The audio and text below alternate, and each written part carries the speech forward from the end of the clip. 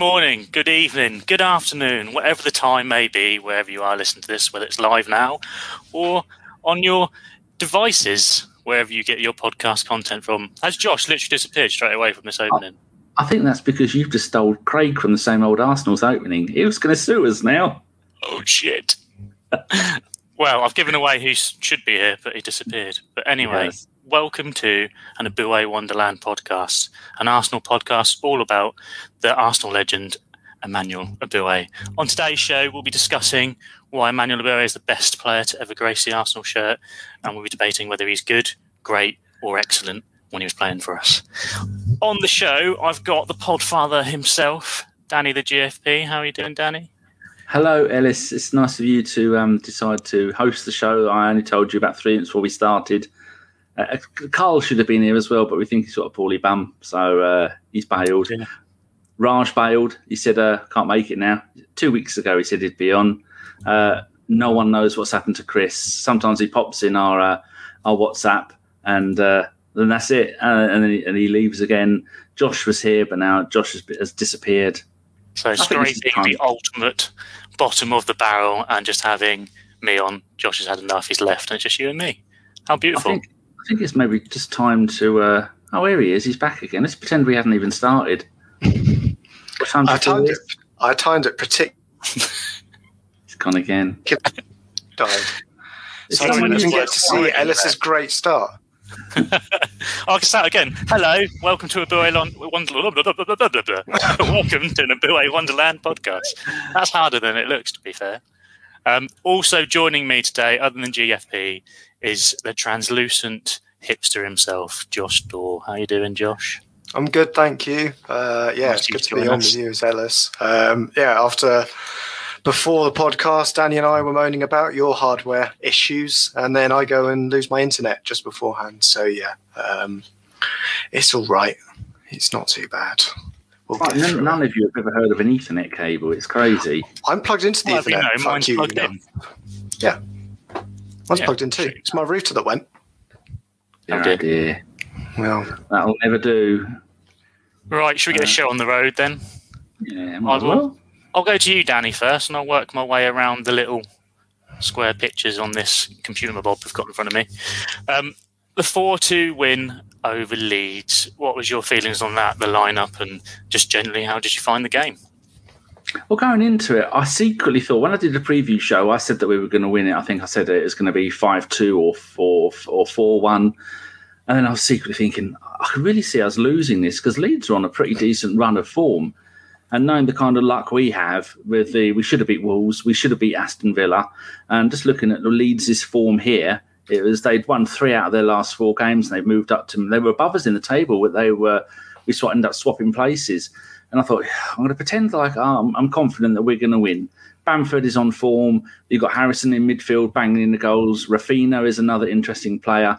You've got ex-Arsenal player Luke Ayling. You've got Xhaka's best mate, Alowski, who had planned to kill one of our players, and then Xhaka was going to smuggle him out of the country in the boot of his car because they're busy mates, because that's what they happen. I thought maybe Tierney won't come back for this game because he will end up doing time because he's going to have all of them players because he's the kind of player he is. But then looking at the stats, I thought, bloody hell, Leeds have had 11 goals for or against, between 23 goals in their last 6 games away games in the Premier League. You look at that and you think, there's definitely going to be goals there. But no way did I think Aubameyang was going to get a hat-trick. I didn't think Bellerin was going to score. It seems to be our fullbacks are taking it in turns to try and score wonder goals. I was excited for the game. I knew it would be an interesting game, but the way we started off, a goal in 13 minutes, and then... wasn't there something else happened between that and the penalty? And there was a couple of other points where we could have scored more goals because against Wolves and against Villa, both had chances in 31 seconds, wasn't it? Saka had a chance against one of those two early on, and I thought, if we need to take our chances early, and that's exactly what we did. And I was very pleased with the game. I wasn't too sure about whether who was going to start. Surprised that Luis came straight back in. We knew Leno would. Gabriel, glad to see him there and starting because he is quickly becoming our best centre-back. And then in midfield, he didn't have much choice of what we could do because other than Xhaka and Ceballos, there's only really El Neni left, isn't it? Nice to see Odegaard get a start. But the whole thing, I was very happy. Lovely. And Josh, how did you find the game, and how worried were you when it went to 4-2? Yeah, it was a very much like Jekyll and Hyde performance from Leeds. Like Danny was saying, it's one of those that they kind of worry at face value. But if you look deeper into the results, they lost 4-1 to Crystal Palace only a few weeks ago.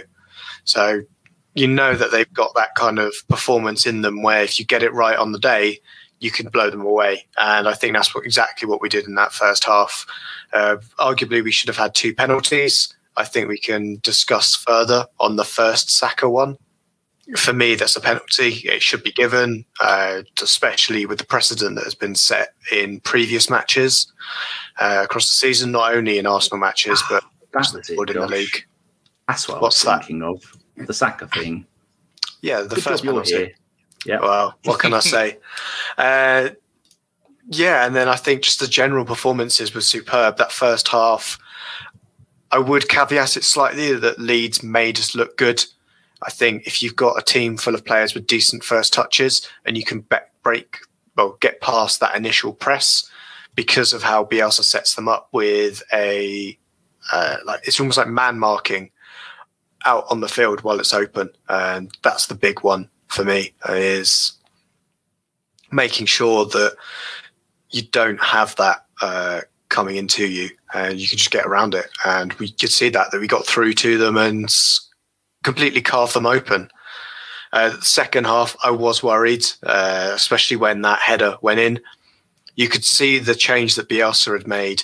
I thought the key one was bringing Alioski off because he was basically in Saka's pocket that whole first half. He didn't know whether he was coming or going. And as soon as he was taken off, Leeds started attacking down our right-hand side, and Saka and Bellerin just couldn't cope. The initial corner that they score from comes from the breakdown on that side. And then, again, the second goal that they get is just superb movement down that left, and we just didn't deal with it. And I think initially that's why I think we brought on Willian, and I think we'll go into that further of why Willian maybe have come on at that point. So, yeah.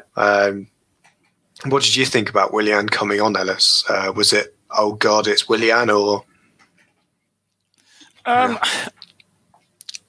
must admit, I wasn't actually that worried at 4-2. Obviously, I don't know if it was the commentary that Sky said about they brought up the Newcastle 4-4 and how it was almost an anniversary since that game happened. So I think they were trying to sort of make everyone, especially Arsenal fans, a bit like, oh shit, what's going to happen? But I wasn't particularly worried. I've got to admit, I feel a bit like Chris Carpenter. I'm a bit down in the dumps with football at the moment. I'm not really enjoying what Arsenal have been putting out, and if we've not been playing well, we've had so many sort of shitty VAR referee decisions that have just put a down on games for me. So I wasn't really, if I'm being honest, totally looking forward to this game. But to have the performance we did in the first half and to score so many goals and play well, I think the game before last we played well, but we weren't really rewarded with the chances we made. So to be able to score those was just nice to sit down and watch Arsenal sort of perform well. Again, I agree with you, sort of a tale of two halves, especially with Leeds. The first half they weren't very good. Second half they were much better, and I think that sort of reflected us as well. First half we were quite good, everything we seemed to do worked well. Second half not so much, and we did look a bit sort of worried when they started to come back and scored the second goal for them. But as for Willian, I think we touched on this last week on the podcast. I think Arteta's trying to play him into some sort of form. We've seen a couple of guys go through the season and play poor form. Lacazette's had some poor form and then picked up a bit of good form recently.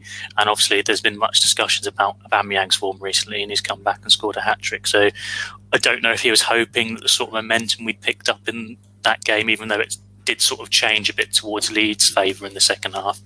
Hopefully he thought potentially Willian can get involved, maybe get an assist and get a goal and contribute, and hopefully turn his form round, but it doesn't seem like that's going to be the case.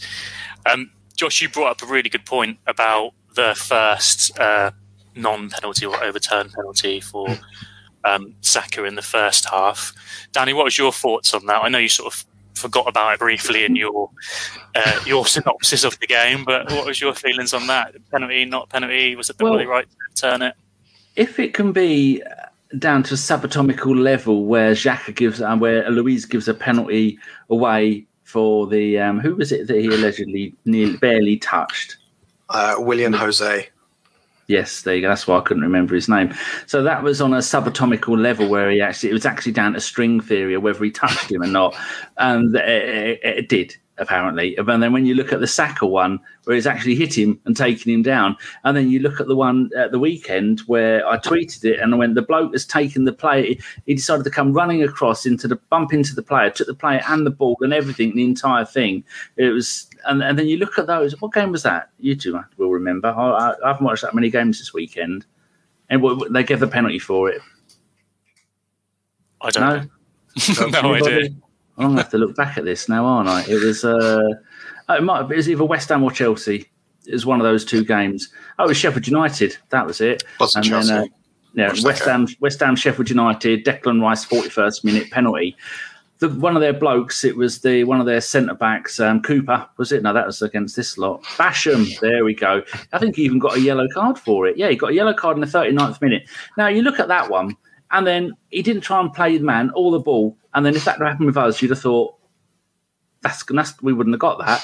Too many penalties are going like that for us, where they're going to give it, even though it's hardly touched him. But then when we have been brought down, they're not giving it. Now, at a certain point, you've got to stop thinking, well, is it bad luck, or is it somebody doesn't like us, or is it, that when someone dives all the time, other than Harry Kane and Salah, when a player gets known for diving, the referees are less likely to give them penalties.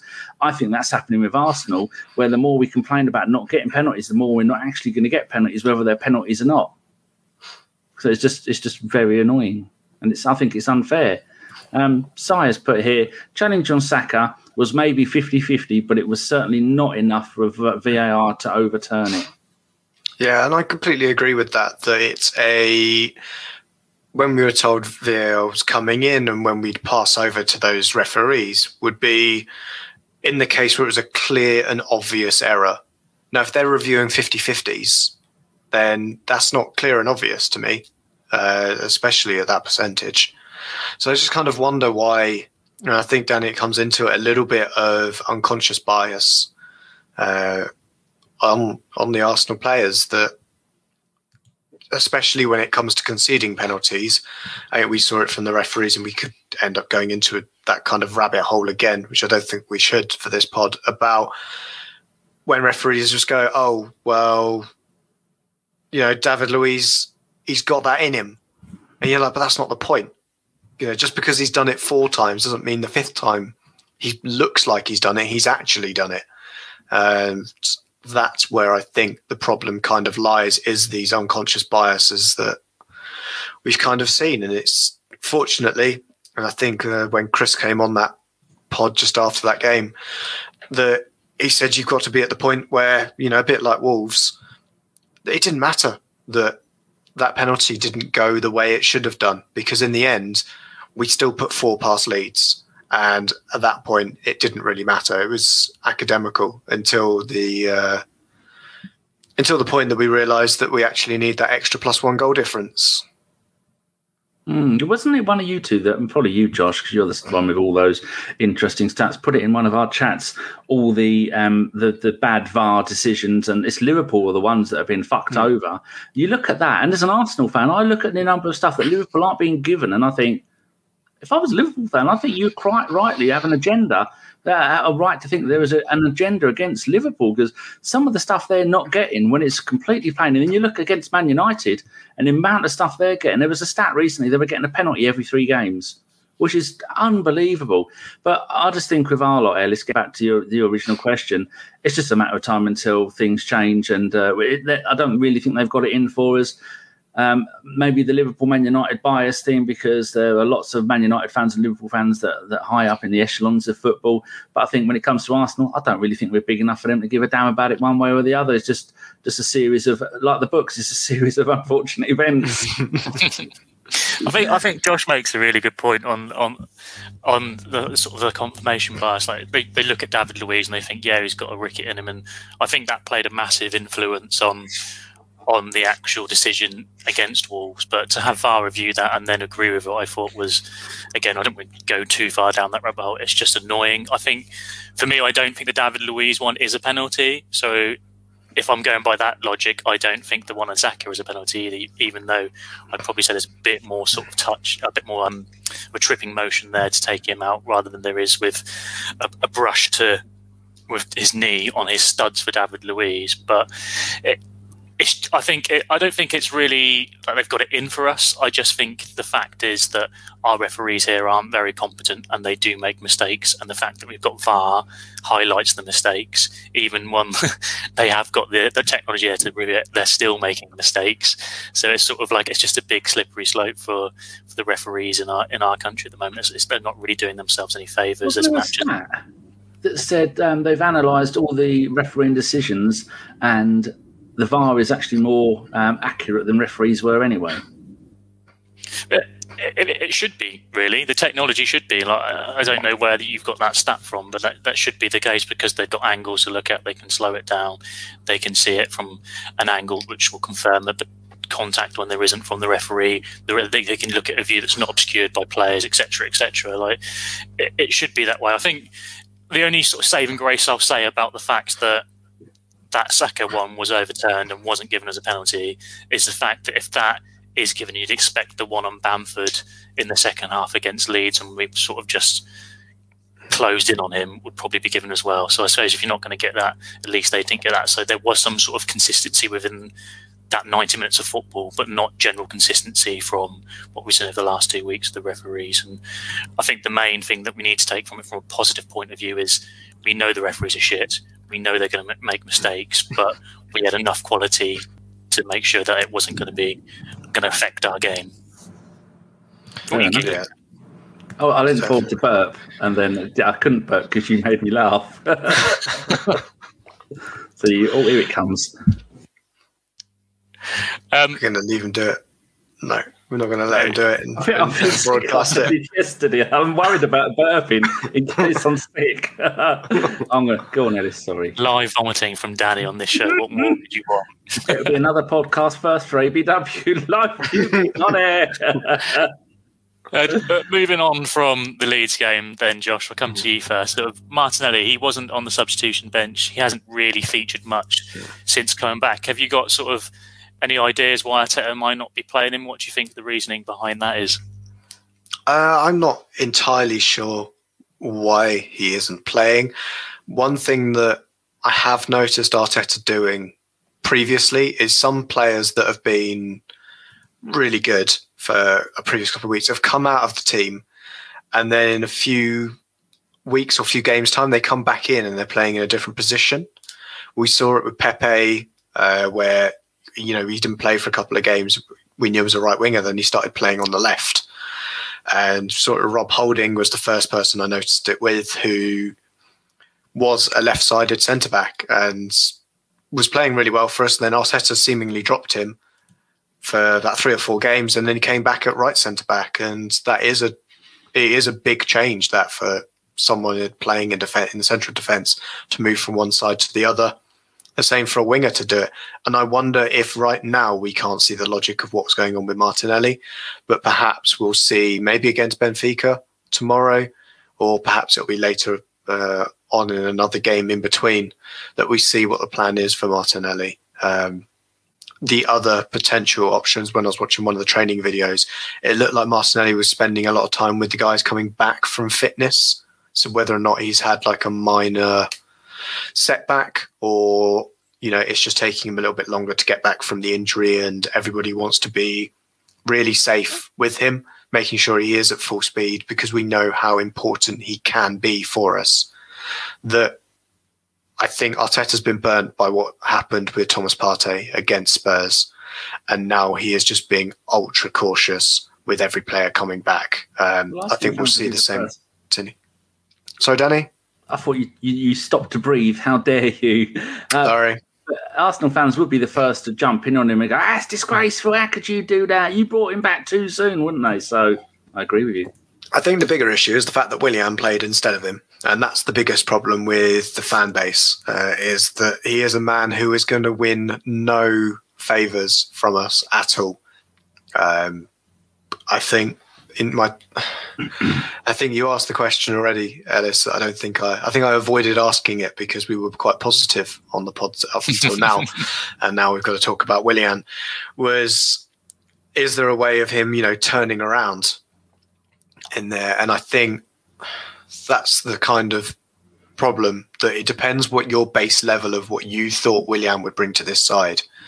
And to be honest, for me, he would bring you a couple of moments in this season, the same as he did at Chelsea. He was nothing special. He's an average player who I would probably describe as a free kick merchant, because that's the only moments you really remember of Willian in his Chelsea career, as he'd come on, he'd score a great free kick, and they'd go on and win the game.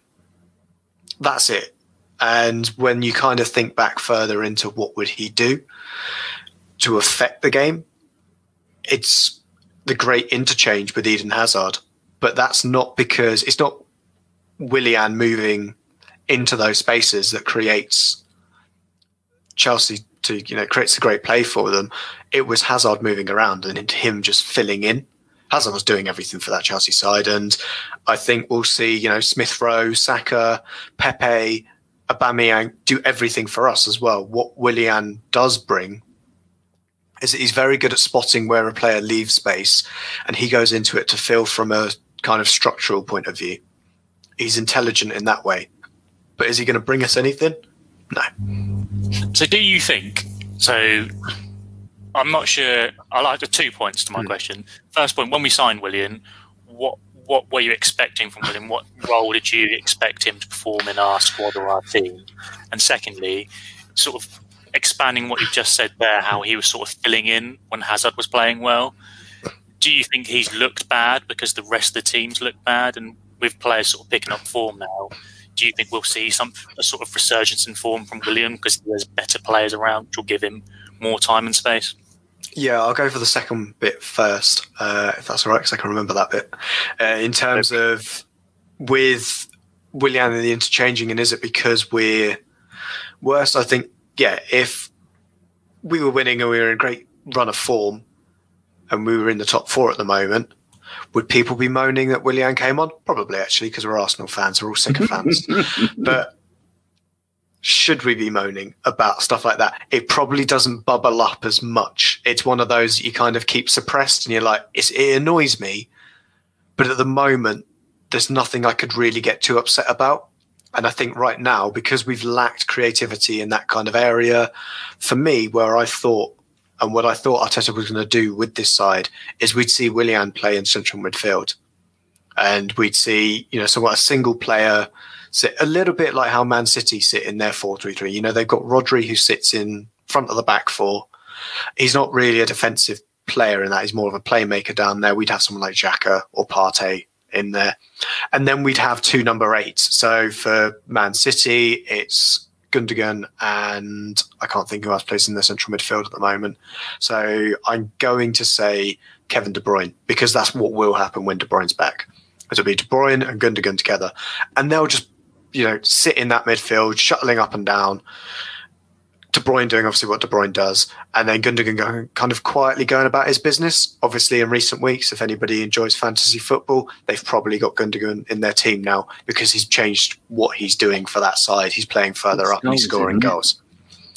He's having a great run of form, to be fair, and then De Bruyne will be back next week, and that will all change because he'll go back to playing second fiddle to the Belgian Smith Rowe. We'll go with that. Yeah, so I think that's more of that's where I kind of anticipated Willian to play, because I kind of already recognised from what I'd seen him doing at Chelsea that he's not good enough to be a winger for Arsenal. He's not good enough in that kind of position unless he's going to take up an auxiliary role in the side. And I think that's what we're seeing him doing. He's doing that auxiliary thing. He's not bad. He's not good. He is just painfully average. And I kind of see the logic prior to why Arteta brought him in. But I think all of us have woken up that perhaps it wasn't necessarily the player he thought he was getting. And, I wouldn't be surprised if we saw him move on in the summer. Who's going to take it? Didn't Alan Davis say something like Willian had 12 passes in one game and all of them were backwards? Yeah, I think there should be some context in a lot of Willian's backwards passing, is that he gets right to the byline, so every single pass of his is going to be backwards. Otherwise he puts it out. And that's matches someone who's woefully out of form, isn't it? As the safe option is just to go back, isn't it? Rather than try something, not work out, and then you look even more of a mug when your passing percentage is as poor as it. And someone's just popped their 48% against Leeds. But hey-ho. Danny, Josh has sort of said there what position he thinks he expected sort of Willian to play. Did you expect him to have a prominent role in the squad, like featuring a lot of games, or did you think he was going to be sort of like a bench player when we signed him in the summer? I didn't want him, and I delete all my tweets every 6 months for security reasons, and so people can't get me found out that I know nothing. And I remember tweeting at the time that I don't want him. I didn't want Arteta as manager. I didn't want someone coming in who's had no managerial experience, and he's come in, he's won the FA Cup, so I was wrong there. I didn't want Willian. Chelsea fans were saying, you don't want Willian, he's rubbish, like Josh was saying, he's a one-trick pony, free kicks, goal, corners, and that's about it. And he's we've noticed in the last few weeks that when Pepe has played, Arteta's got Pepe to inform and then dropped him for some unknown reason. And Pepe has spent the first half of the season walking around like that. I mean, all you see is his sideburns. He's looking at the floor thinking, when I get home, what am I going to buy with all the money that I'm on for doing fuck all? And lately his head has been up and he's been playing football. And that the way Willian is at the moment, his head's always down. He's looking for faces in the crowd, someone to talk to, and he's just so uninterested in every single thing that he does. And it is worrying to see. But what I expected him not to do very well, but I didn't expect him to do this. We're just looking at Willian's career last season with Chelsea, 11 goals in 47 games. Now they weren't all free kicks and stuff like that. Season before, there were quite a few penalties in there as well. He scored 3 penalties last season, and the rest of free kicks. Season for him as well, wasn't it? And that's not sort of numbers wise. It's okay if he's averaging those numbers over 3 to 4 seasons for Chelsea. You've got a very good to above average player there, but that is the best he's done. And like Josh says, it's penalties and free kicks. He was also a very streaky player for Chelsea. So if I remember rightly, I think over 50% of his goals last season for Chelsea came after January. It's in a very short period of time as well. It was when he was linked to us. He suddenly, scored 5 or 6 goals. He was taking penalties because Jorginho was out of the team.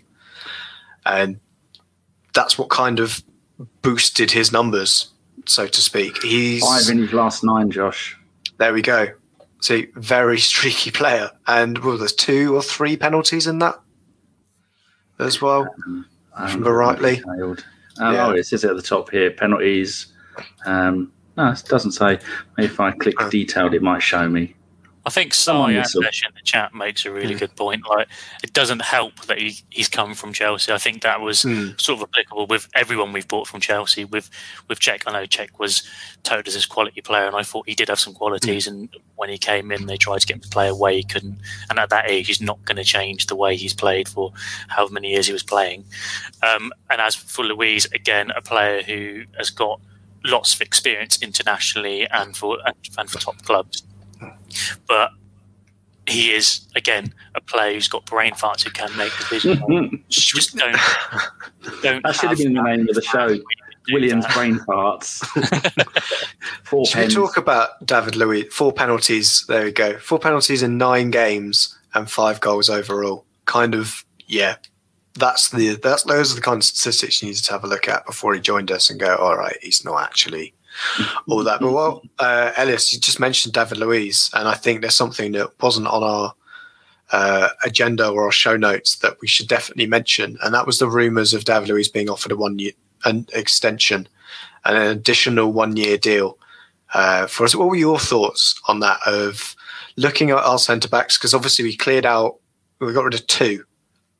2 in January, with Sokratis and Mustafi, who I saw was in the Bundesliga Team of the Week this week for his work at Schalke. So 8.4. Anyway, bring him back. But yeah, Ellis, what did you think about David Luiz potentially getting an additional 1-year deal? So my initial reaction to that was, oh my God, that is going to go down really badly on Twitter and our fan base. And I just thought I'll just keep off Twitter. I won't look at the comments on those rumours. I'll just keep myself to myself. I think potentially that sort of puts the writing on the wall for Saliba. I think that makes potentially the club's ideas and their plans for him might mean they'll be looking to move him on. I think if you ignore the penalties he's given away, the bad times he's played, I think he, again, like I mentioned earlier, is a very experienced player. And that is something our squad lacks, is experienced players that have won things for clubs, who have been there and done that. Like, there are some good players there, some players that played for a long time, but not sort of like proven winners or experienced players in the ilk of David Luiz there. So I think it makes sense from that point of view to keep him there. I'm not sure how much he's getting paid, so again, I'd have to have a look at that. I think it just sort of shows that money's a bit tight at Arsenal at the moment, and we can't go out there and splash however many millions on a backup or another centre-back. So we've sort of just got to sort of muddle through for another season or so, get some cover with Luiz is already there. We know what we're getting with him, rather than sort of taking a punt on someone that could be potentially worse. It could be better, but you never know what you're going to get. I don't know, Danny, what were your feelings or thoughts on those rumours? He's just a cheeky chappy, is he? It's like Chris. Chris gets on all of our nerves, and he just turns up whenever he feels like it. And then he thinks he's the star of the show, because I once said he was my favourite in jest, and I think he's taken it to heart. And everyone knows my favourite is Carl, because he's the only one who's turned up to meet me. And then it would be Josh, because he's see-through like a jellyfish, and then Ellis. And actually Jeff would be, because no one knows. Jeff's a man of mystery. But I think Ellis, no, well, you are a cheeky chappy. But Luiz is just someone you can't help but like. And I was looking at, I did this stat a while ago, and in 2.5 seasons that he'd been here, it was like one game in every 5 he either got sent off or stretchered off, or some. Don't shoot me if I've got it completely wrong there. But that was the gist of it. You look at some of the balls that he does from defence. It's like he is one of our best central midfielders for spreading the ball around. And there has been some of the time we thought maybe we'd like to see him play in that defensive midfield role when Xhaka was, after he told all the fans to go away. See, I put that politely. That I really would have liked to have seen Luiz playing that defensive midfield role, because then at the moment we have Xhaka, who drops back into the back too when Tierney goes off. What have you been given? Where'd that come from? Look at you with your long arms, reaching stuff. You're right. I was getting a drink. The people listening to this, he's just gone off screen and got himself a couple of litres of orange juice. Yeah, so I would have liked to have seen him do that, but he hasn't been. I like him as a person. He's an okay player, and I think he is one of those people. The point I'm trying to get to, he's a kind of Ian Wright in the dressing room. He's going to be keeping everyone's spirits up and having a laugh, and just a nice person to have around. Plus, he's got all that experience of playing for Brazil. He's played in Portugal and he's played in France and here for a couple of teams. And why not? I mean, you said how much is he on a week? My details I got from my website is probably made up as 150 grand a week. Now, if they can come to some kind of arrangement where you're not on 150 grand a week, maybe half that, be a help with the coaching and stuff like that. Because as much as he's a bit of a clown, I think that plays in the positive side for him as well. And I like him, even though he is a clown and he is a bit of a liability. But just look at his cheeky chops. You just want to put your hand in his hair and give it a ruffle, say, "Oh, go on, you cheeky scamp, off you go." Doesn't matter you've been sent off 5 times in a row. Just off you go. Just forget about all that. Yeah, just move on. Have you got anything else to add to that, Josh? Good luck. Yeah, I think for me it isn't. Yeah, no, sorry, Danny. I'm going to come in here and put like actual thoughts and process into why I think David Luiz should stay, and not just be so and he's got nice hair. Not just because I'd like to tousle his hair. No, I think it would be. I think the question is, what happens with Saliba and what happens with Callum Chambers? Because those are the 2 players that I think there's one of them for me isn't at the club past the summer. That's where I imagine anyway. And then what that gives us is Rob Holding, just signed a new deal. Don't expect him to be going anywhere. Right now, I don't think anybody could say that he isn't first choice right-sided centre-back for Arsenal. I mean, people can go, it's Pablo Mari or stuff, but from what we've seen, Gabriel and Holding is our strongest centre-back pairing that we've got right now. David Luiz is probably second choice for everybody in there over Callum Chambers, because we haven't really seen a lot of Callum this season. And that's my kind of worry, that because we haven't seen a lot of him, does that mean he's potentially going out? And where I kind of expect to see at some point is that either Chambers or Saliba are pushing Rob Holding for that number one spot. And then David Luiz is there in the background. And he's the guy that's going to, we end up like an injury crisis we had earlier in the season. Pablo Mari was out. Gabriel gets suspended. David Luiz, you go in and play left-sided centre-back, because my name's Arteta. I'm super strict about having a left-footed player at left centre-back, except if it's David Luiz. So because of that, and because he can fill in, great, stick him there. And he's just there to kind of rotate and be there. And as Danny says, he's getting to that age now where he's going to be thinking, what do I want to be doing next? And he wants to be doing things like coaching badges, and he's seen the way that Arteta plays football and he likes the way that he's doing it, wants to learn from these guys here. Then if he gets like a junior coaching role with it, that would be great. And I think for me, that's what it makes sense. We've got that kind of last minute cover whilst we've got the guys we really want to play on the field, and he's just there from an experience point of view. We know that he's got problems when he's on the field. We've talked about the brain farts and his concentration levels, but when you're giving advice, he's not going to be advising players to go, all right, and in the 68th minute, when the ball comes over the top, just have a look at, there might be a dog in the crowd. Yeah, just have a look at that, and then just, forget about your man, and just, go into full levels of string theory when you're chasing him down, and you'll give away a penalty and you'll get sent off, and it will be everybody else's fault, won't be yours. He's not going to be teaching them stuff like that. It's going to be about positional play and the stuff that, like you say, the best players don't necessarily always make the best coaches.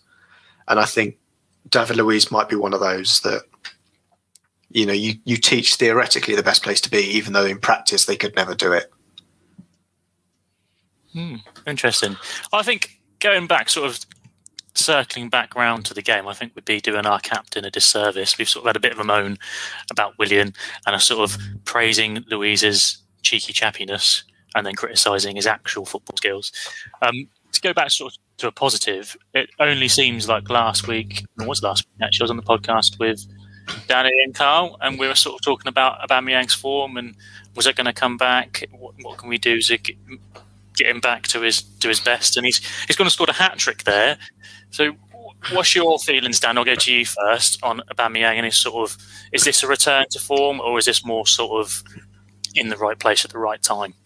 Would I be correct in saying that I said last time that he is going to start scoring goals sooner or later and he isn't done, just give him time? Did I say something like that, or did I dream it? I think you said something like that. You wouldn't make a wrong decision, surely not. It's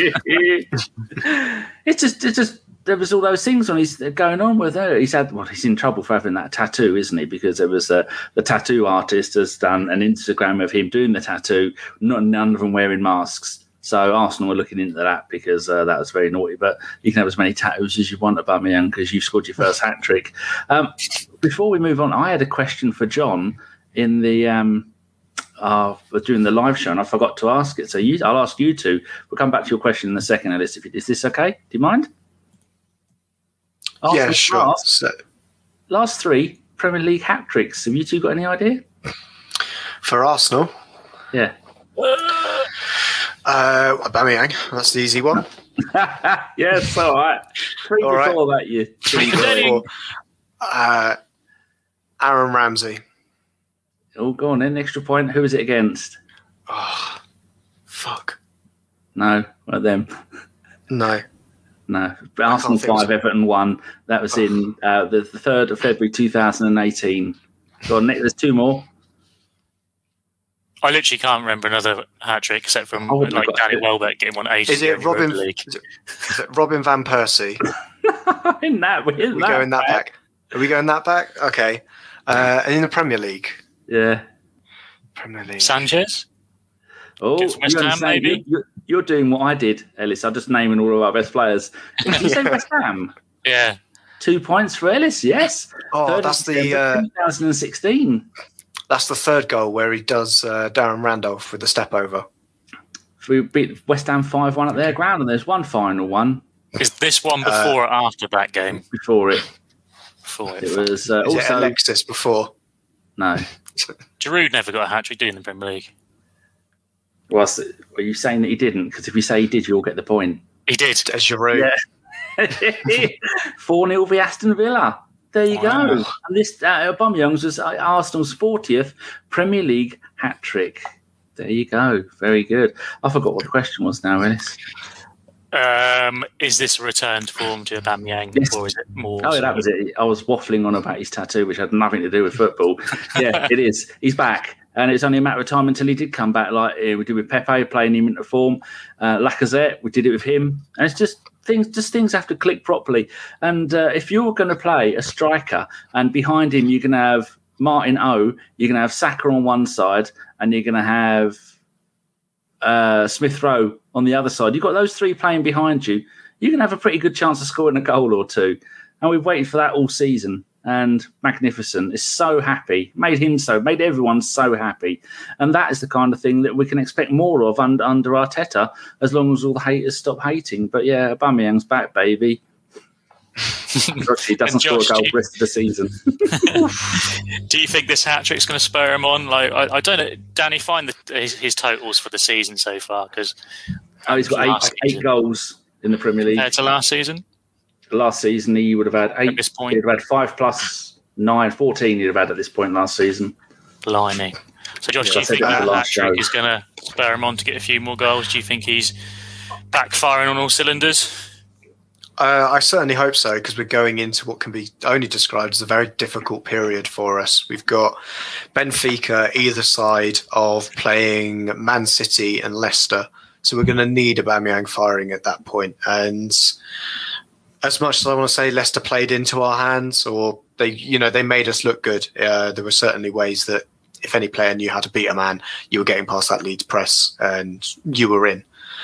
So I think, I really hope that he is back in form at the moment, because he's going to be key to us getting any. If we want to be in the Champions League next season, he's going to be the guy that makes or breaks it for us, I think. Which is why I've titled the pod. Did you see what I've called it?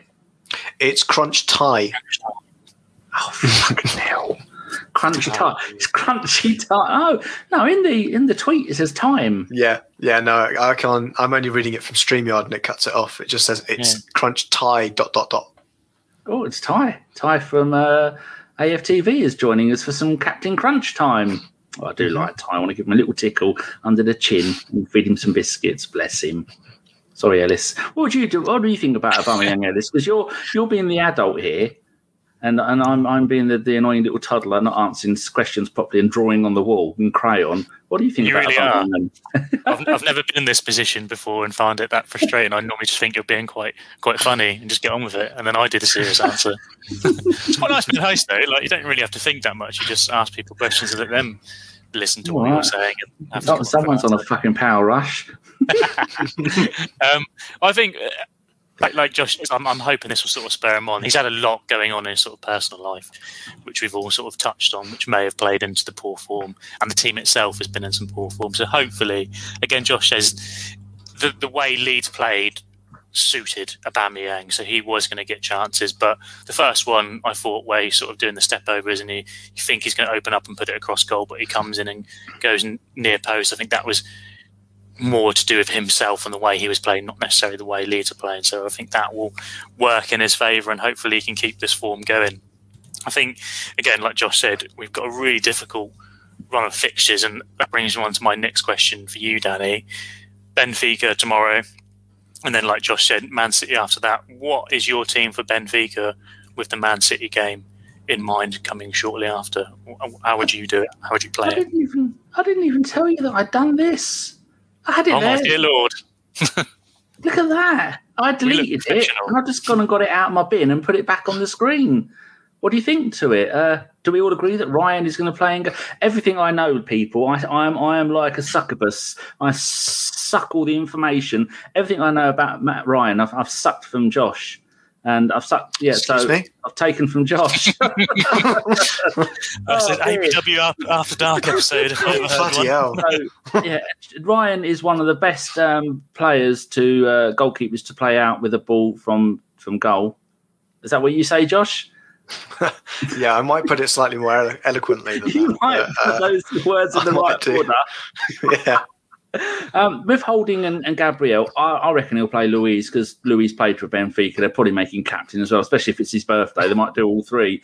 I think Gabriel will be rested. But I was listening to Samuel Martin, Watts bloke, and he was saying, what's more important, this game or the Man City game? Now, I think this game is more important, so that's why I'd have played with this. I'd have played Gabriel because Benfica are rubbish. They've let in so many goals also in the Europa League, and I think with this lot, you have a decent back four, and then you've got pace and goals up front, and then you've got Ceballos and Xhaka in midfield, stopping all they've only got two decent players who score goals. And that's it. I think we can easily beat them, but just we've got to have a decent defence. And with Ryan playing, I think we have. Does anyone disagree with that?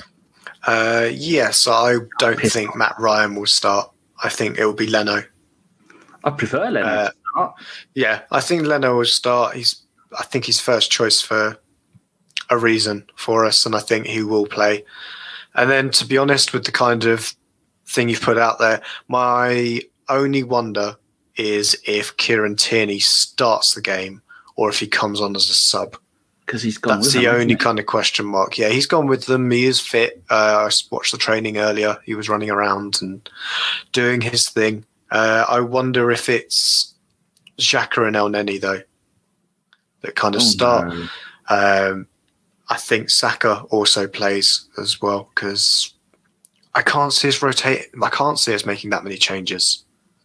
Because I think that's where we've seen our biggest drop-off in form is that we've made lots of chops and changes and that we've not been able to just be consistent.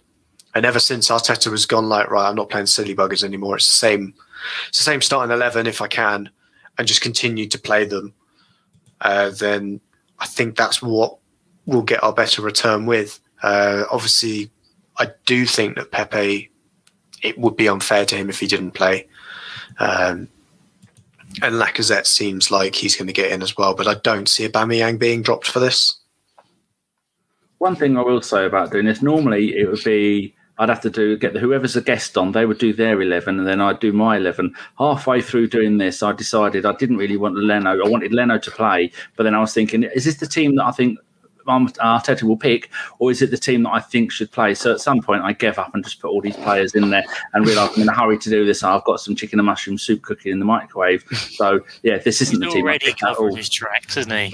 It's a mess. Yeah. I wouldn't. I've already made an error. I'd want Aubameyang up front and I'd want Leno in goal, but the rest of it is all okay. I think Leno should start again.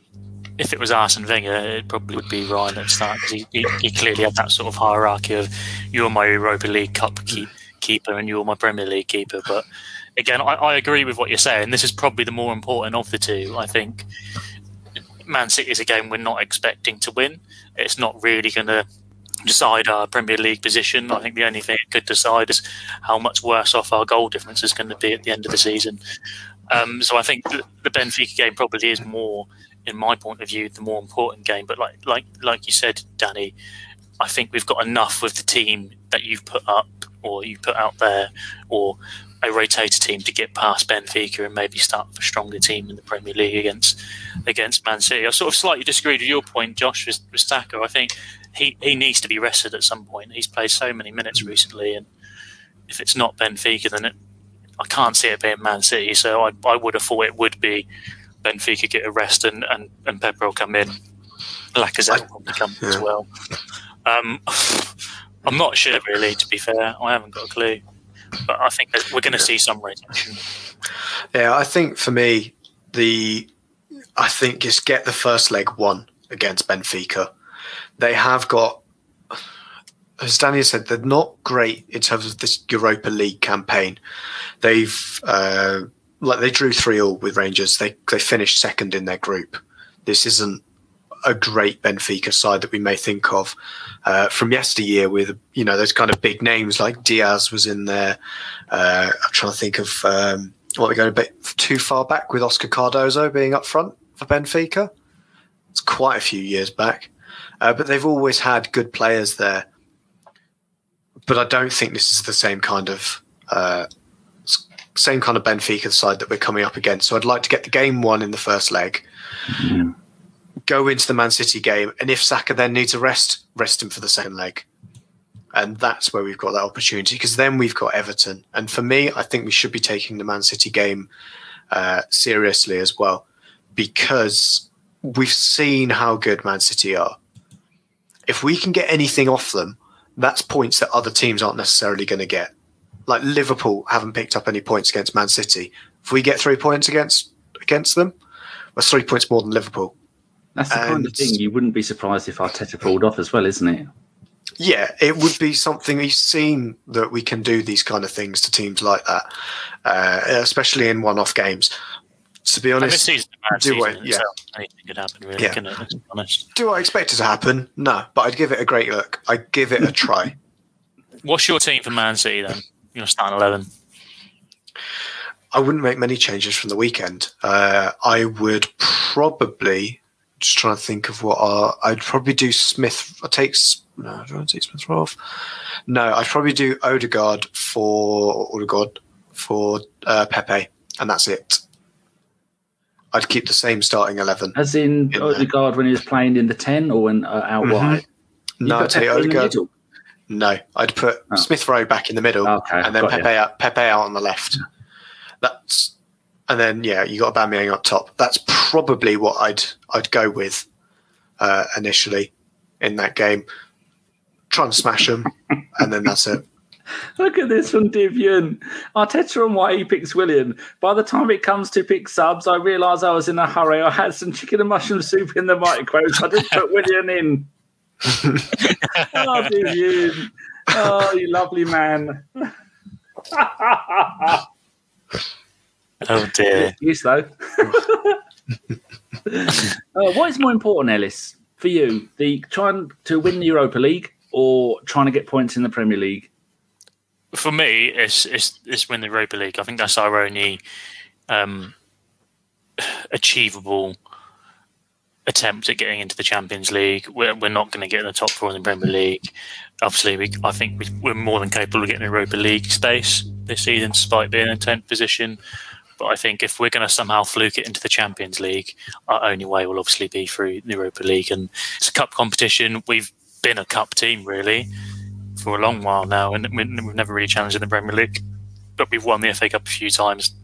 Again, Europa League, we've got to a final and a semi-final the season before that, I think, when Atletico knocked us out. So if we get a good run, a fortunate run in there, and Arteta can get this team playing as well as it can do with not many injuries, again, Partey and Tierney are both looking to come back. I think it's something that's definitely achievable for this team, and to be in the Champions League next season would be a dream that I think every fan would be fucking buzzing for, and you win a trophy. The Premier League for me is done. It's a mad season. I just think we're going to come unstuck at some point. We're going to go, our form's going to dip up and down. I don't think there's enough quality for us to ride out the bad games, come out unscathed, and to get past poor refereeing decisions. I think the league as it is just a case of building momentum as best we can. But I think when it comes to the nitty-gritty end of the season and we're looking at, do we rest someone in the Premier League or do we go all out in this potential semi or quarter-final, however far we go? I think I'd rather go out in the Europa League personally. Like you said, I don't think we need to go completely gun-ho against Benfica. Again, Josh said put the first leg to bed, but I think we've definitely got enough in our squad, not necessarily like the first starting 11 to get past Benfica, but I would personally prioritise Europa League over Premier League as it stands at the moment. Is top 5 out of the question, Josh? Look at that. I think that will have come up. I've got to go and make it a little bit big for people listening at home. I'm part of the Premier League table, and we are 10th on 34 points. And is that fifth? Is that a Champions League qualifier, Josh? Fifth? No, fourth. Oh. Fourth, and then we don't do Champions League qualifiers anymore. We're just straight into Champions League. Yeah.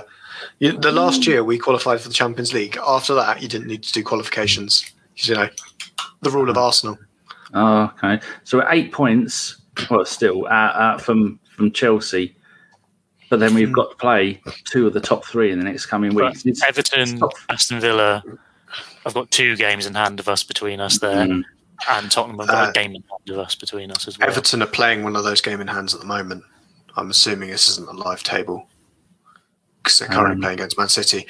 But just to answer the question, just to go to the general question from this, do I think we can finish top 4? Yeah, I still think we can. Got 10 games to go, well, over 10 games, 12 games to go, I think there's still a chance for us. I've probably come down a little bit high from my original thought a couple of weeks ago when I was like, we can definitely finish second.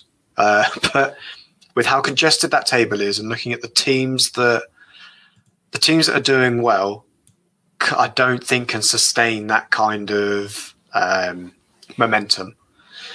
Looking at Leicester under Brendan Rodgers, we've seen what Brenda can do when the pressure gets to him, kind of fall off a little bit. We talked about West Ham as well. Can they sustain that, the kind of run they're on? They've just lost both their strikers to the end of the season. Actually, no, I think Antonio's out for a bit. They lost their backup striker, which is Yarmolenko, to the rest of the season, but they've only got Antonio as a striker. Can they maintain that to the end of the season? I don't think so. I think at the moment, it's still roughly in our hands. Will we finish top 4? We could still throw it away. But we do have to rely on other people doing quite well, or not doing well, as it seems. But, all the games are kind of tough. But I think we've got... Yeah, I think it does depend on our momentum as well. Get through Benfica, get through the kind of games you've got coming up. Benfica, Man City, Everton. If we can win 4 games in a row, plus that Leeds game behind us as well, and 5-game winning streak, that'd be great. That would be setting us up nicely, I think, for a good run. Saliba isn't playing tonight. Nice losing 3-1 away at Marseille, and he's not even on the bench. Oh dear. Oh. I think we've got one more thing on our itinerary to talk about, and that was players getting abused on social media. So I didn't really see much of this other than on a little clip on Twitter. But Danny, do you want to talk about the Leno interview on Sky Sports? Did you see it? You look really shocked now. I saw no, I'm just Boy 10 Dio said he was watching Amanda and Sophie. I'd be watching that too if I didn't have to be here. I think that's a very fine podcast and friends of ours. Yeah, I saw a clip from it where they put the text under what he was saying and said some fans said to me, "Go and do is it Enki, Josh?" I think so. I can't remember. The goalkeeper that killed himself. Yeah, Enki. Yeah. I don't know. Yeah, he suffered a depression. ENKE, I'm sure that's what his name is. And the goalkeeper went and killed himself. He was an international goalkeeper for Germany. Really, really good goalkeeper. And just got too much for him. And then, so someone tweeted him, "Go and do that." I mean, there's nothing you can tweet me that is going to make me angry. It's Twitter. If you come to my house and shout through my letterbox that I'm a fat ginger, then we're going to have trouble. I'm going to come out there and I'm going to have you. And as I keep telling everyone, I live in Godmanchester, and you know what my car looks like. It'll probably take you about half hour to find my house. So maybe someone will nip round before the show ends if we're lucky. They can, "You fat ginger!" Shout through the letterbox. Oh, yeah. But on a serious note, why listen? I don't give a fuck what anybody tweets me or anything. I take no notice of it. If you were going to go and use Twitter, you should accept the shit, and it's full of dickheads and morons that are going to come and do stuff like that to you. If you don't like it, don't fucking use Twitter. There you go. Simple solution. Other than that, I don't know. How about you, Josh Ellis? I don't know. You two don't look like the kind of people that get sad. I would ask Chris, but You don't look like the type of people that get sad. What's that meant to mean? Well, if someone tweets Josh something abusive, that Josh is going to go into the toilet and have a little cry, is he? He's going to go and get a can of Red Bull, flex up the old fingers and get stuck in. I think what Leno said was a great point, really, and what I'd probably echo to sort of the younger players coming through if I was going to give them advice, not that they're going to take any notice from some weirdo who does a podcast with a bunch of weirdos. But just don't take notice of it. Like you say, if someone, I don't think it really, other than sort of growing your brand, as you sort of saw Mesut Ozil doing his time at Arsenal with his admin, looking at social media, I don't think is really going to give the players any benefit. Even if they are saying positive, nice things, they can still turn on you. Or, as we saw recently in the news, when a small child was playing FIFA and decided to racially abuse Ian Wright because he lost a game of FIFA. You're always going to get those people come through. Unfortunately, that is what they are, internet trolls. Like Leno said in his interview, they hide behind their computer screens and their TV screens, phone screens, and say what they like, because basically no one's going to find you and see you. Like you said earlier, if someone shouted at you, you're a ginger fat prick, then you probably go up to them and have a word with them, or maybe lump them one. But if someone across the world is hiding behind their computer screen, there's not really much you can do about it. So the best thing to do is just ignore it and see it for what it is, just some small person giving you abuse because they've got nothing better to do with their life. I think for me, the sad thing from what Leno had said was that he said irrespective of the comments that were coming back to him, so that it's not just the bad stuff. He's not even reading the good stuff as well. And there's plenty of, I'm sure all of us are fans that say Bukayo Saka after his performance against Leeds, that we at him and we send him some praise. Isn't it a bit sad that he's not going to read that because he doesn't read anything because of what the trolls have done? That you sending any praise to any player is just ignored because of the stuff that comes, the vitriol that comes in around that. And for me, that was what kind of hit home. And certainly, I can't remember the guy at Swansea who was recently racially abused, and I think it was either on Facebook or Twitter, but they found the kid that had done it. I say kid, it could have been a man. That because I think we're all assuming it was a man as well. Men are terrible people, and it probably was. I'm sure it's a James Acaster skit on how the worst person in the world is definitely a man, because there's no way it would be a woman. Because if a woman managed to be so bad that she was worse than a man, she'd actually be the best person in the world for her achievements of becoming the worst person in the world. But anyway, the only thing they did was just stopped him. The guy just can't send personal messages to the Swansea player anymore. That doesn't really stop it, does it? Because it's still got through. There should be proper repercussions to this, and I think there's still a larger debate on whether or not social media is just kind of a forum, or whether or not it's more of like a publishing thing, and they are publishing your tweets, and therefore they have a bit more due care about what ends up going out on the platform. And yeah, for me, that's the sad thing. That I know what, yeah, I'm early 30s, late 20s, and I can't send a late 20s. Late 20s, yeah, very late 20s, very late 20s. Some people might say early. Really late 20s. Some people might say early 30s. That kind of late 20s. And it might sound sad that I'd like to send, like a Aubameyang, just go, great hat trick today. And he's not going to look at any of that, because you know what? Someone's been sending him racist tweets during his period where he didn't have any. He wasn't scoring, or he was missing because he was there for personal issues. People will send disgusting reasons for it. So I think there's got to be more control and more fines for why people there's repercussions to their actions on social media, and I think that's the problem. 45 from 95, Winston. Oh, you make a great point. Maturity. It is a real shame, to be fair, isn't it? Like, they do need to police it better, because like social media isn't all bad. Like, I sit here and have a moan about it and say I'd probably avoid people to tell young players to avoid it, especially when they're not playing very well. But it's a shame, because I'm on this podcast because of social media. I started going on Twitter whenever I first logged onto Twitter. I started listening to Arsenal podcasts, which was this one when it was the Steve Bold Collective, and I speak to you guys, and I've got friends that I play FIFA with who I've met through Twitter. Like, there are good things that come out of social media, but unfortunately there's just so much bad on there, and until it is policed correctly or fines are dished out, or Twitter or whatever the social media platform is clamp down on it, unfortunately it's going to be there, and it's going to taint all the goodness that does come out of socialising and talking bullshit about Arsenal. But what percentage of people do you think, look, I can pin a message in our YouTube chat.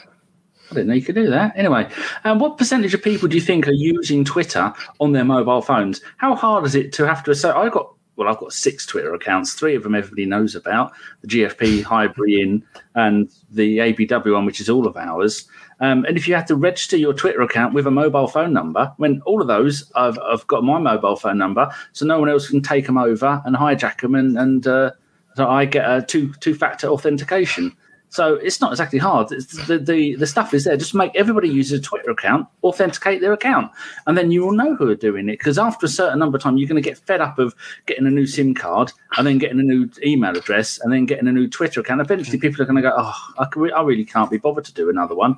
And these people need to be made accountable. But the amount of stuff that you'll get on Twitter, which is completely... You can have hardcore porn on Twitter. That sums up Twitter.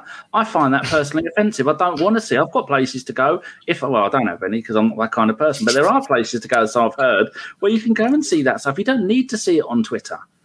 There's all these other places you can go. But all of the YouTube and all the big social media places need to be more accountable. Like you were saying, Josh, are they a forum for people to come and put what they want, or are they a place where you're publishing stuff? Because you really are publishing stuff. You can if you make money from it, or the ability to make money from it, then you should be accountable, and everybody should be accountable for what they do. But I've been using Twitter for, good God, 13 years, 12 years. I'm one of the first 1%. That sounds wonderful. And anybody messages me, I always tweet them back. I was talking to Stan in a DM earlier, and he's been nice to me. It's nice. Yesterday, I tweeted from the pod account that I had a jippy belly and I had no show today. And loads of people sent me messages saying, I hope you feel better, mate. See, there is a nice side. None of you lot messaged me to tell me I hope you feel better. I'd have you. No, I did. Did you? I need to just some cheese and onion crisps. No, I didn't tweet you. I text you. I got your number. Oh, yeah. Okay. Don't tell them my number. I will put it on the Twitter later, and you can all text Danny to tell him what you really think about him outside of the confines of Twitter. Stan's got my phone number. He's not mean to me. I think he's the only one in that chat who's actually got my phone number, so I think I'm quite safe there. Yeah, just looking through the names I don't recognise. I know who you are, but only Stan's got it. Stan, don't give him my number. Don't tell him your name, Pike. Quick, Ellis, I'm waffling. You are waffling. I'm just sat here listening. I'm not taking control. I'm a rubbish host. Should we move on to some questions? We've only got like 3, but... Oh, yeah. We've got loads. We've got loads of questions. We had like 6 in our Discord. Discord ones. Well, I've got... Josh, you're more organised. You ping out the questions. Oh, I'm not organised. I just know where they are. I barely even know how to work Discord. Discord. Is it called that? I don't know. Well, I'm going to put that line. That's a different thing.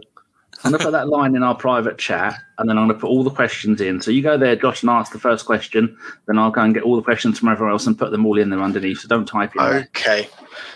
So shall I read it? And I'll ask Ellis this question. It's from Shane Lynch. I can't tell you which platform it is from because Danny has put them in at the moment. Twitter. How can some people say the overruled penalty was not a penalty if it's compared to what has been given as a penalty this season in the Premier League? Example, Mr. Louise and Mo getting a touch on his arm, etc., etc. I just burped a bit and a bit of sick come up. That wasn't nice. Do you want to answer that question? You can't, really. If you're going to say the David Luiz scenario in the Wolves is a penalty, then how can they overrule that? I don't think you can. If one's a penalty, the other is easily a penalty. That's what I mean. That's the inconsistency. The inconsistencies are coming from game to game. Like I said in the show earlier, in the 90 minutes, I think the consistency of what was considered a penalty was quite consistent. They didn't give a penalty for Bamford. They overruled the one against Saka. Then Saka had an actual another penalty, which was correct, the decision. So just, for me, it's much of a muchness. I don't think there's really much more to debate other than acknowledging that the referees are a bit shit. There you go. Have that on a t-shirt. I think that's got to do. Yeah, there's your new hashtag, everybody. I think I'll answer this one. I'm assuming I'm doing questions now. That seems to be the way it's gone. Well, I can't log into our fucking Discord. It's telling me my password is wrong. Fucking prick. Anyway, scroll through him. It's from Matt Roberts. What has Reece got to do to make sure that he can get into the squad? I wish he'd gone out alone in January because he needs game time, which he won't get with a certain Brazilian being favoured over him every week. I think we know which certain Brazilian Matt is referring to, not Martinelli. I think for Reece Nelson and why he can't get in the squad, I think Arteta told him at the summer that, mate, look how stacked we are in the wide areas. You're not going to get a game. Go out on loan. And we sorted a loan out for him. And then either through poor advice or his own ignorance, for want of a better word, he decided to stay and fight for his place, which I suppose is commendable. To go, congratulations, you're going to try and fight for your place now. But then we've got Aubameyang out there. We've got Saka out there. We've got Pepe. Aubameyang was playing wide left. Martinelli's playing there. Willian's playing there. Smith Rowe's come in and can play there. Of course, he's not going to get a chance. You know, he's got to be absolutely special to be getting through ahead of those guys. And again, he should have taken the opportunity to go out on loan again in January, but he just couldn't find the right position or the right place that he wanted to go. So he's just kind of stuck in this limbo. And for me, it's a year of his career that he has wasted. I'm not putting anything on Arsenal because Arsenal advised him correctly. He should have gone on loan and he didn't. He refused and said, I want to stay here for my fight for my place. And this is what happens when you're poorly advised. You end up wasting a year of his career. Who would be happy to see him sold at the end of this for 20, 25 million in the summer? We'd all happy. We'd go, all right, yeah, sure. Because he's not done anything for us. And he should have gone out on that loan.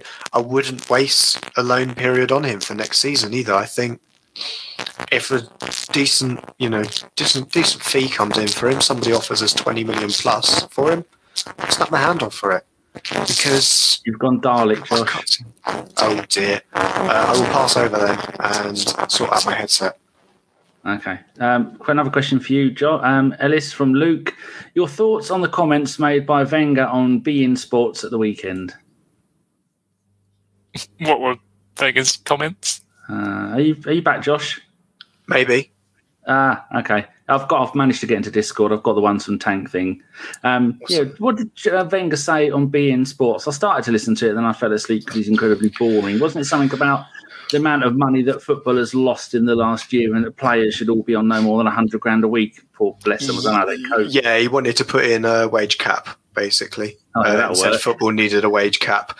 And then I saw some very cynical comments from people saying this is the same guy that gave Ozil, 350 grand a week and shit like that, and gave Bentner £52 million a week, or not million pounds a week, £52,000 a week. That's what Bellerin wanted. That's what Bentner walked in with. He was like, yeah, £52 million a week, please. I am a lord and emperor. You will pay me as such. And then we negotiated him down to £52,000 a week. But yeah. Which is why he changed his shirt number to 52.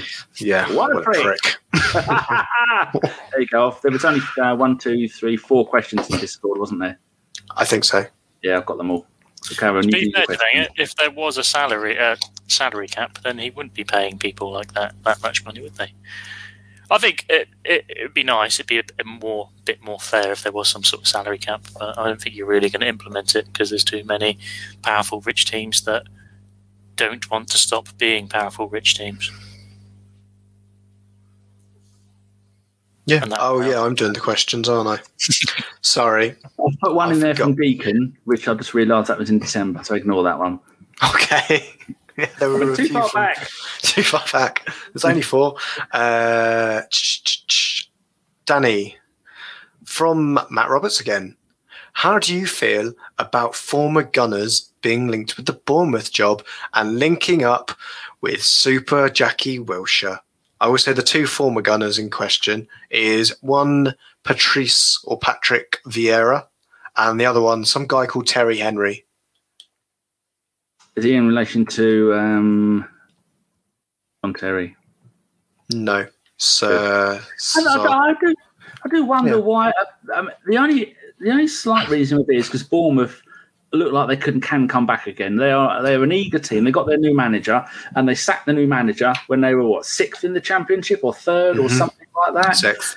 Yeah, so they're very hungry to get back. We all know that Norwich are going straight back up again, which I'm quite happy about because they're not selling any of their good players because they realise £30 million for Mr. Bloke who begins with a B and £150 million for getting promoted again. There's only going to be one winner there. But why would you want to come and... Well, there again, we always do moan when an ex-player goes and gets straight into a top manager's job. For them to start off at the Championship is probably a fair place to start. And if you can learn to be a manager there, then that's a good way to learn your job, I suppose. It's not bad, but I can't see Henry or Vieira going there. They've both had jobs in...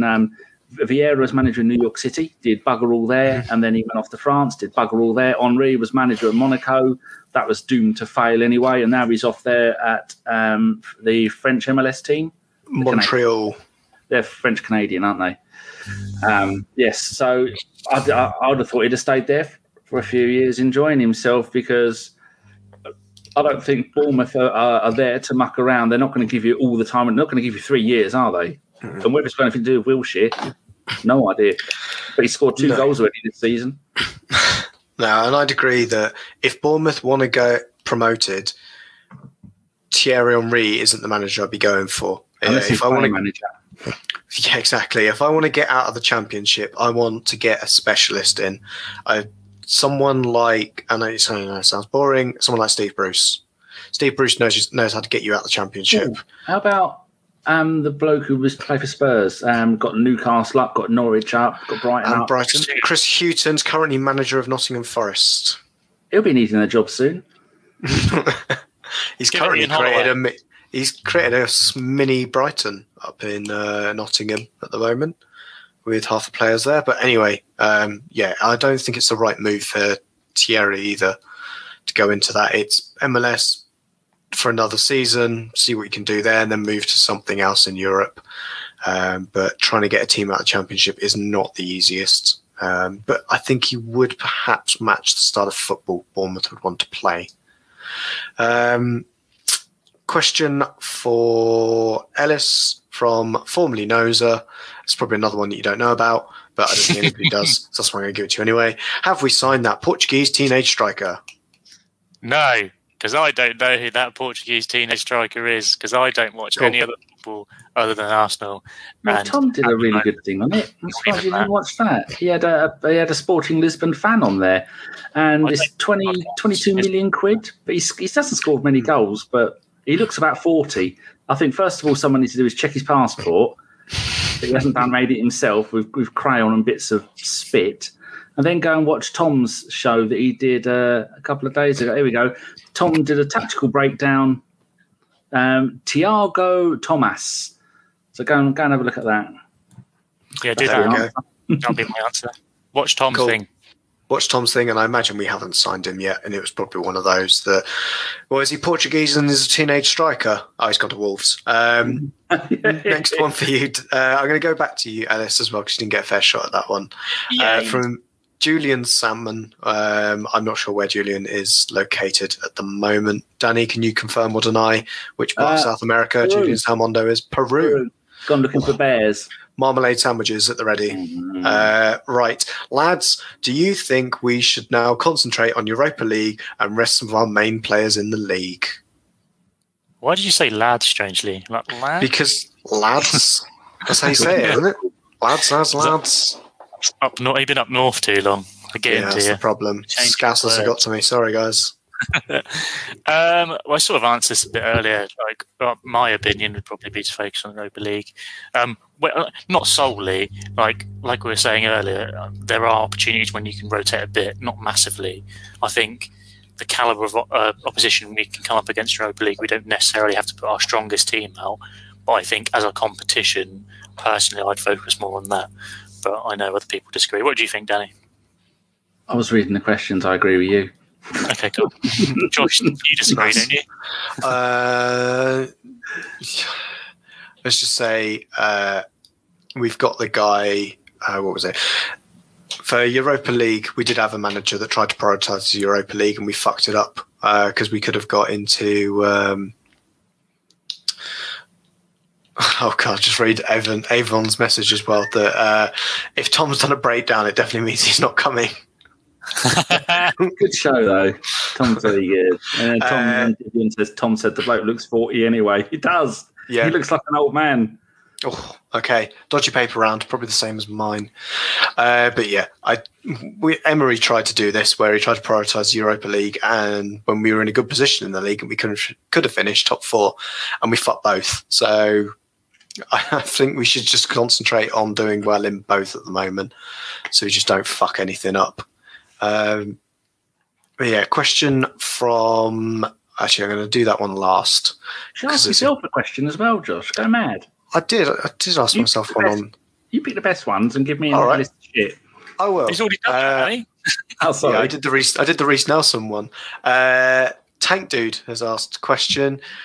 What do you think will be the end with Willian? Will he keep on getting picked by Arteta, or is he going to do something at some point in the future, or is he just going to keep jogging around, pretending to participate whilst giving the ball away, just like Hector does, except it isn't throw-ins? Danny? Very much the last thing, or he will get kidnapped and sold as dog meat. Okay, cool. I think that was the kind of quality answer that we were expecting for that question. You said that one was from December. Another one from Julian Salmondo. Looking at how we are playing now and how we were playing under Wenger with a lot of the same players, do you now have a newfound admiration for the great man, Ellis? Do we have a lot of the same players? I feel like our squad's changed massively since Wenger's left. I think we've still got some of the not key players. We've definitely not signed any new strikers. Lacazette, Aubameyang signed in his last half season. Xhaka, Bellerin, just working my way back. Chambers hasn't played. Leno, Mo. Many again. I feel like obviously it's a no-brainer signing Aubameyang, so I don't think you can really praise Wenger for saying he got the best out of Aubameyang, because Aubameyang was quality from the moment he set foot on an Arsenal shirt, other than his poor form that he's had recently, but he seems to got past that part. And the rest of the squad have been in and out of form ever since. I don't think it's given me a newfound admiration for Arsene Wenger. I sort of disagree with the question a bit. I know there's a few players there, but I don't think it shows that Wenger was doing a particularly great job of... I think he was doing a good job. I never didn't think that, but I don't think that's any reflection on the squad we've got now. I think the squad is probably poorer than what we had then. I think the competition is harder, and we've made numerous poor decisions when it's come to selling and buying players, which has completely screwed us over. So I can't really compare the two personally. Cool. I kind of agree with that as well, that it doesn't change my thoughts on Wenger with seeing the kind of players that we've got left in the squad. Even if he did bring them in, I think it's all about the kind of players that we got rid of that Wenger had brought in as well. Likes of Mkhitaryan going, Mesut Ozil, Mustafi, Kolasinac. that kind of group. I think getting them out was huge. One from Stan the Man that I am going to answer. Actually, no, I'm not going to answer this. Danny, from Stan the Man, do you believe there is any credence that Willian has a clause in his contract that he must feature in X amount of games? Knowing the contract disaster of the Toad Face and some of the shit that they pulled off, I would not be surprised. So I'm going to say yes, Stan, because some of the nonsense we've seen that have come out and players have gone, oh, hold on a second, you said I'd be playing the nude and I'd be made player manager at the age of 19. No, so I wouldn't be surprised at all. Fair enough. I would be surprised, to be honest, because I don't think we'd give those kind of contracts out because you can never tell how many games somebody could or couldn't feature in. There's too many other factors that would jeopardize that number, things like injuries and that kind of bollocks. And you're like, well, if a player gets injured, does that still mean we have to pay you to that contract? And what else does that mean? But yeah, I got a question for... Actually, this is the one I want to answer, which is from... And I'm going to butcher this name. I'm going to do a Danny. I think it's from Divyun. I'm going to go with Divyun. Phonetically. Sorry? I put his name phonetically. Oh, thank you. So, Divyun, you can tell me if that's incorrect, and Danny's not very good at phonetics, but he asked, any early thoughts on Willock or Newcastle not being forced into the number 10 and deployed as a box-to-box player? For me, that's where Willian's ultimate position, or Willock's position should be, as kind of the box-to-box. If he's got a future at Arsenal, that's where I think he'll be playing, in our midfield somewhere, not in that kind of quote-unquote number 10 position for us. I think at Newcastle, it gives him the options that he'll break into the final third more often, but I think it will give him that better grounding of, well, I think we all know how Steve Bruce plays at Newcastle. It's very defensive, and I think that will improve that side of his game. He'll be a bit more combative in midfield. And I thought ultimately it was either a case of let him watch.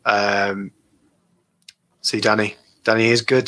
Divyun has confirmed that we have it correct. I think he was either stay back and watch what Partey does in training, but obviously because he's injured every 5 minutes, there's not much you can actually watch from him other than how good a rub down he gets from the masseuse.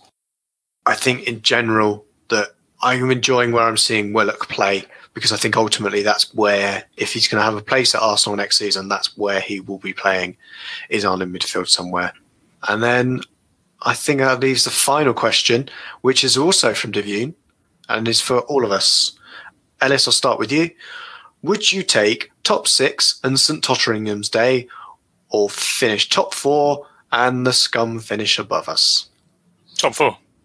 Ooh. I couldn't care less really to finish above us. We've done it so many times before them. It doesn't really bother me as long as they don't win the title. I couldn't care less where they finish, and if we got to finish in top 4, I'll be well up for it. Nice. Danny?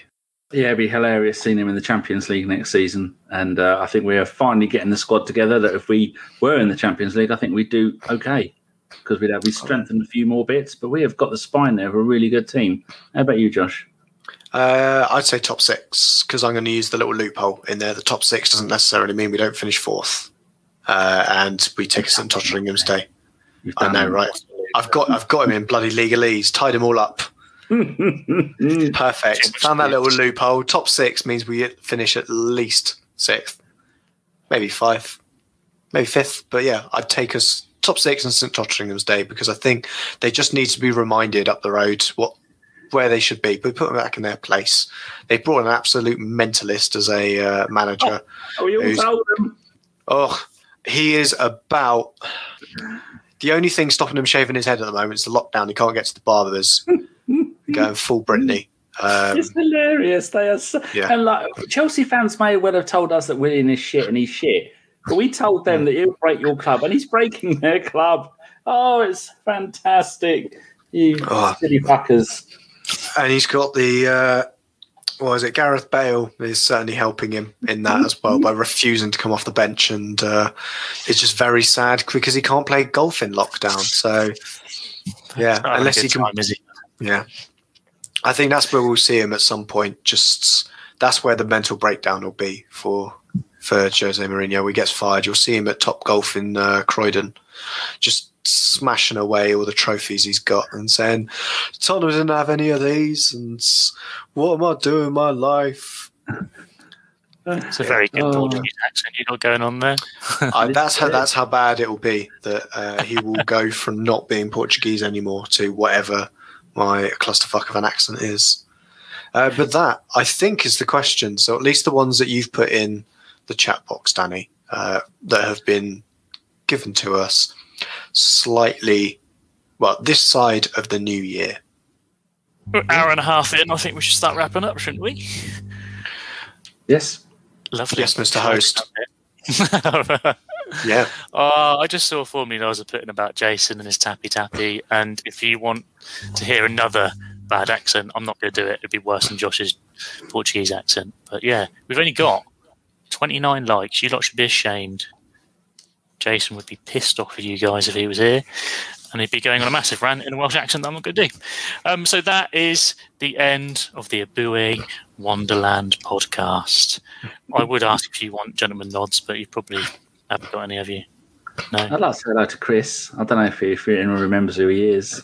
I vaguely remember him. Actually, from social media, they did manage to get one rotten egg out of social media, so Twitter has done something right. And on that note, thank you, Josh, for joining me. It's been wonderful. It's been a unique experience being on a show where you're a host. I think when you mean unique, you meant to say shit. I mean, it was a one-off occurrence. And Danny, you had to be here. Thank you very much. It's been an absolute pleasure. I'm just going to do something now that is going to make Ellis's day. Oh, it's piss off Carl is the hashtag I want to bring. So. Is it? Yeah, it's off the Peter Crouch podcast. Hashtag piss off Carl. That's the new one we're bringing to the pod. I think we switch this off because it's just gone downhill rapidly. Turn it off, Danny, please. Are we done? Yeah, do it. Right. Get me out of here. I'll be quiet while you end the show with those immortal words. Piss off, Carl. As soon as I scored that goal, I was fucking livid. Splendid business. Get down, dog.